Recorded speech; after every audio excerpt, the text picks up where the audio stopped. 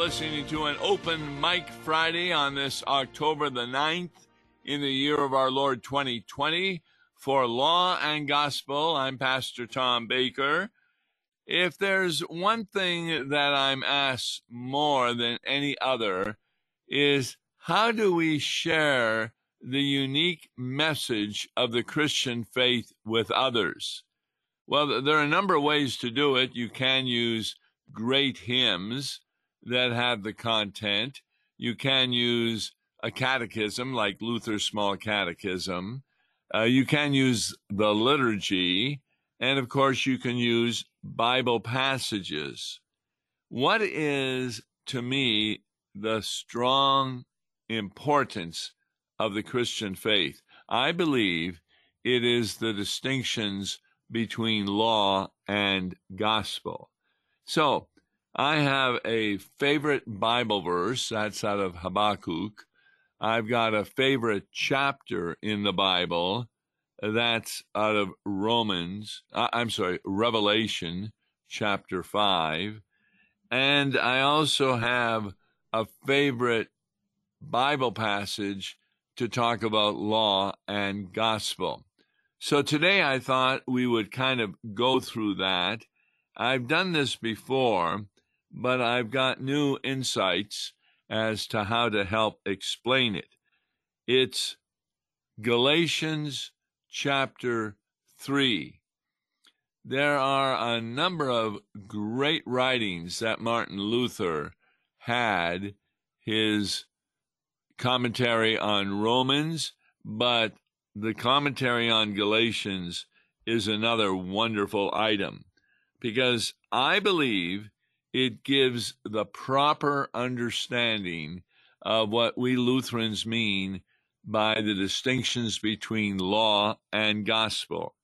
Now, Paul begins by chapter 3, verse 1, O foolish Galatians, who has bewitched you? And what he's talking about, who has led you away from the teaching that I had provided you when I was with you? This is not an unusual experience that we pastors go through. I remember one time I had finished a 16-week course on the Small Catechism. And we do that so people know that this is what I am to believe if I join the Lutheran Church. And therefore, they then make a decision as to whether or not they will be confirmed, become a member of the Lutheran Church, and receive the Lord's Supper. Well, we were on our last lesson, and I tended not to give out offering envelopes till a person actually became a member.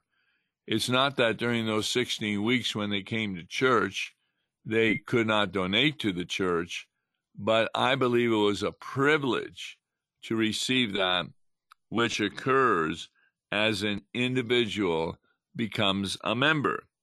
So, those who had decided to become a member of the church, we handed out the offering envelopes. Now, remember, this is after 16 weeks of law and gospel teaching. So what happened? Well, one of the women looked at me, took the offering envelopes, and then asked this question: how much do I have to give? And everybody looked at me to see what amount I was going to say. But I didn't. I instead analyzed her question.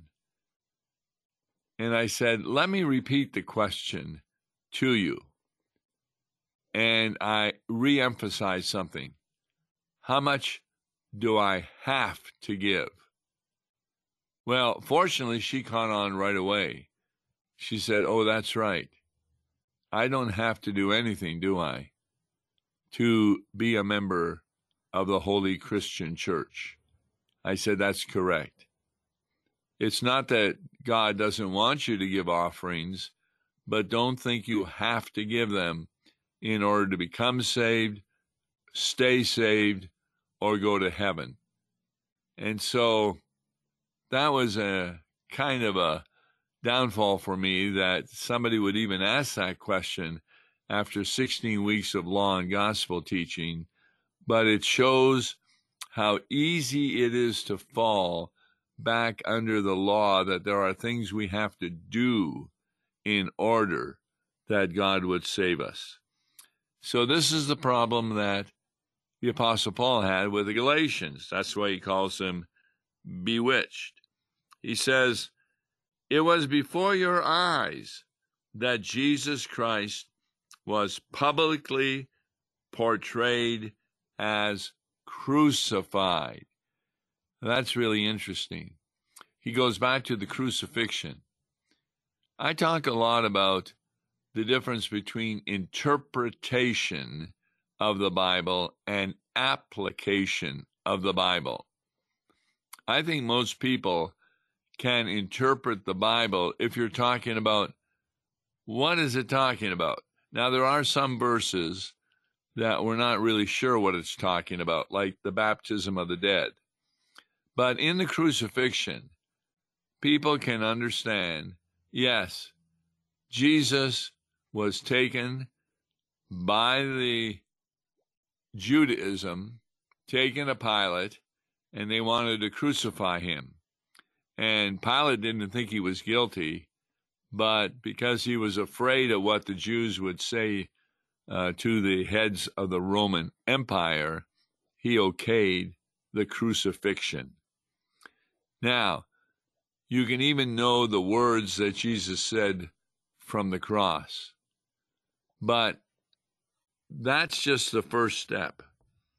And everybody could probably memorize what happened at the cross. But what is the application? The application is not that a person is saved because you believe that Jesus was crucified. No, that's not saving faith. That's historic faith. Instead, saving faith believes that he was crucified for me. I mean, how many people sit around worrying about Judgment Day because they don't think that they're good enough? And that's why Paul says, it was before your very eyes that Jesus was publicly portrayed as crucified. So he's getting ready to make some points. Verse 2, let me ask you only this. Did you receive the Spirit, and here it's Holy Spirit, by works of the law or by hearing with faith? Now you can go back to the first Pentecost, where people did receive the Holy Spirit. Is it because they had done some work on their own, or was it God doing the work as they heard with faith? And what was that which they were hearing?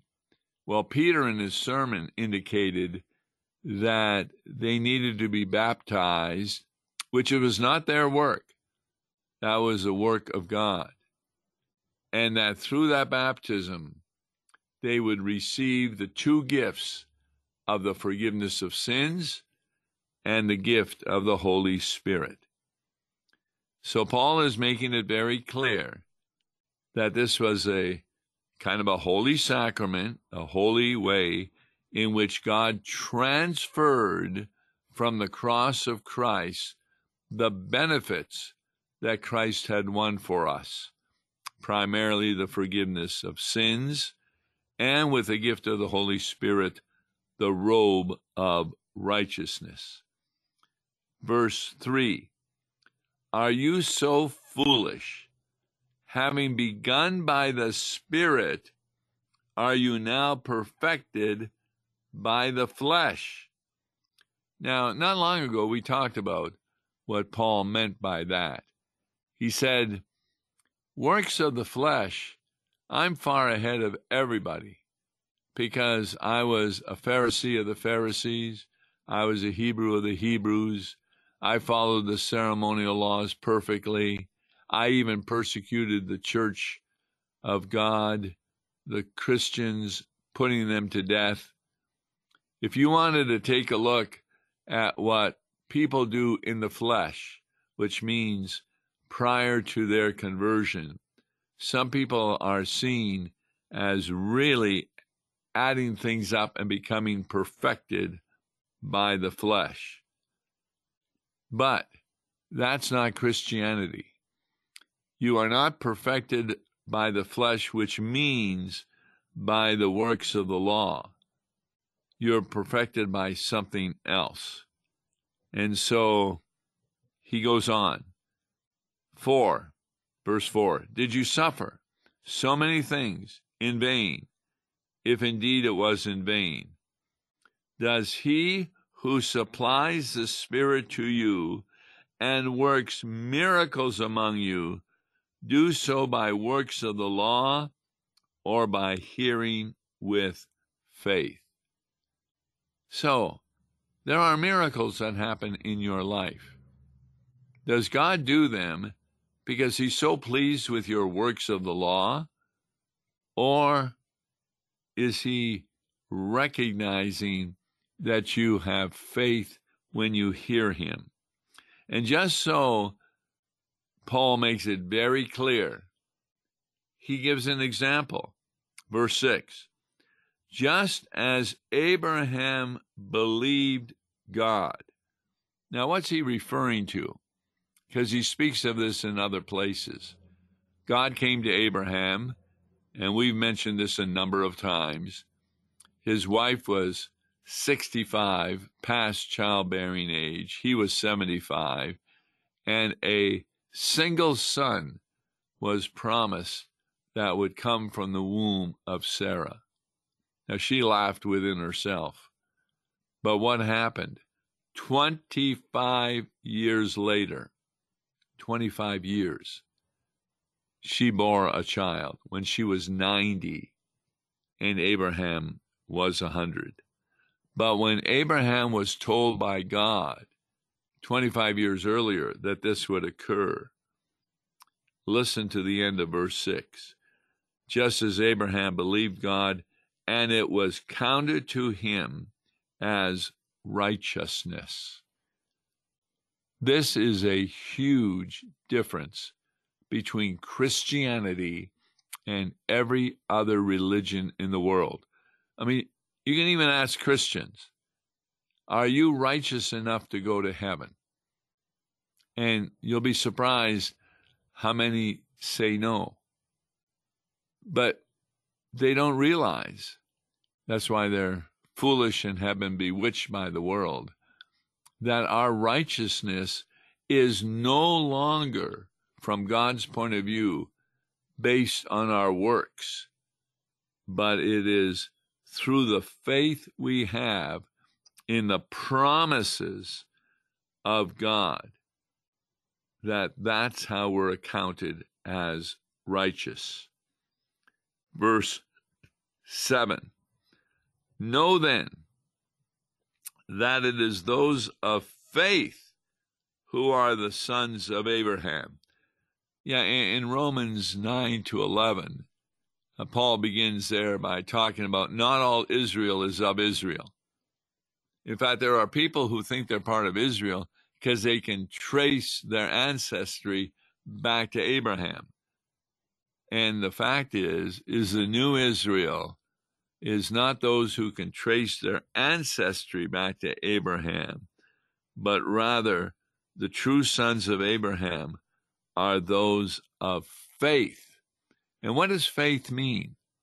It means trusting the promises of God.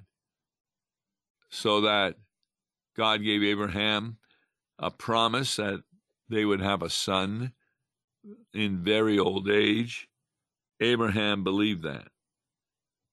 And, verse 8, the scripture, foreseeing that God would justify the Gentiles by faith, preached the gospel beforehand to Abraham, saying, in you all the nations be blessed. This is a wonderful promise that God had given to Abraham, that through his son Isaac, there would be a blessing to the entire world. And we know from reading the Bible that that meant that from the seed of Isaac would come the Savior, Jesus Christ. There are charts that go all the way from Adam down to Jesus Christ in a direct line, showing that God keeps his promise. So up to now, what we have learned from Paul is that those who are considered to be saved are those who believe the promises, not those who do good works. But by the way, I think in a Christian family, parents with children, that's the way it operates. We give our children meals, breakfast, lunch, and supper. And we do that regardless of their obedience. So occasionally they disobey. Now, we may give them a consequence of their disobedience. Maybe they can't watch television that night or something. But we still continue to take care of them because they're our children. Well, you're a child of God through faith in Jesus Christ. You were not begotten, but you were adopted. That's what the Bible says. And that's why verse 9 kind of summarizes. So then, those who are of faith are blessed, along with Abraham, the man of faith. Now, that didn't mean that Abraham no longer sinned. No, there are examples of him continuing to sin, but that sin is forgiven because he's declared righteous by God because of his faith. So, verse 10, for all who rely on the works of the law are under a curse. What does that mean? If you rely on the good things that you think you're doing in order to get to heaven, you're really under a curse. And he then quotes from the Old Testament, for it is written, cursed be everyone who does not abide, and then there's a Greek word, by all things written in the book of the law, and do them. So, yes, there are times when people can outwardly do a good work, but what God is looking at is their faith behind it, is their proper motivation. And that's why it's impossible to get to heaven by the works of the law, because there's a lot of improper motivation. A lot of times we do good works out of self-interest, not out of faith in Jesus Christ. So he concludes in verse 11, now it is evident that no one is justified before God by the law, for the righteous shall live by faith. There is the essence of the distinction between law and gospel. You see, most religions, if not all of them, they have laws. And they have laws because they believe that if you follow those laws, God will begin to like you, then love you, and maybe even save you. No, that's not what happens, because it is impossible for you to abide by all things written in the book of the law. You not only have to do them outwardly, you have to do them inwardly by thought and by word. And that's why, but the only verse you need here is verse 11. No one is justified before God by the law. The righteous shall live by faith. And in case you still haven't got it, you Galatians, verse 12, but the law is not of faith. Rather, the one who does them shall live by them. That is a tremendous distinction between law and gospel. You want to get to heaven? If you want to get to heaven by the law, then you have to do. But if you are going to go to heaven by the gospel, it's because it's all done. Jesus Christ has accomplished your salvation. So a lot of times in Mark 10, for example, in Luke 10, a rich man and then a lawyer asked Jesus, what must I do in order to be saved? And Jesus answers that question. Oh, you want to do something? Well, then you have to obey the commandments. That's the answer in both situations. And then he gives an example of what commandments. The rich man had too much trust in his money. You got to give all your money to the poor and come follow me. And the lawyer, he could not abide Gentiles and Samaritans. So you have to love a Samaritan. And that's really the purpose of what Jesus is saying there. You want to get saved by doing something? Here's what you have to do. And it's pretty clear that nobody is able to do that. The law is not of faith. Rather, the one who does them shall live by them. Well, I thought the law said, do this and you will live. And we can't do it. So we're under the curse. Listen to verse 13. Christ redeemed us from the curse of the law. And how did he do that? By becoming a curse for us. For it is written, cursed is everyone who is hanged on a tree. So that in Christ Jesus, the blessing of Abraham might come to the Gentiles, so that we might receive the promised Spirit through faith. That is really the essence of the Christian faith. You see, the new Israel includes not only Jews, but also Gentiles, if they have faith. And in Romans 9, Paul makes that very clear, that faith is the faith of Abraham, the faith of Isaac. And so salvation is through faith. Now, we need to be very careful that we don't give the impression that when somebody says, why are you saved? And you say, well, it's because of I believe. No, you're not saved because you believe. You're saved because Jesus Christ died on the cross for your sins. And the whole idea of faith is not the cause of your salvation. It instead is the vehicle by which you are moved to believe the wonderful promises of Jesus Christ.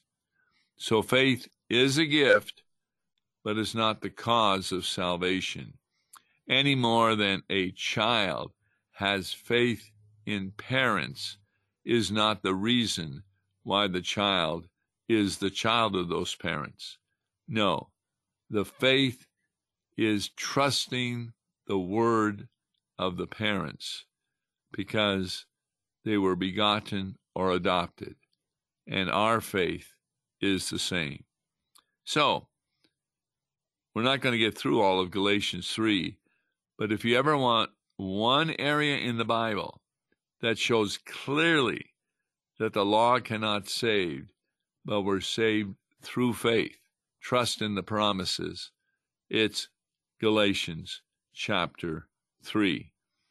And it's something we attempt to show in every Bible passage we examine. So we ask you to join with us this coming Monday when we'll be taking a look at a passage that will be talked about the Sunday thereafter, and you will hear the distinctions between law and gospel. Until then, I'm Pastor Tom Baker. God bless you.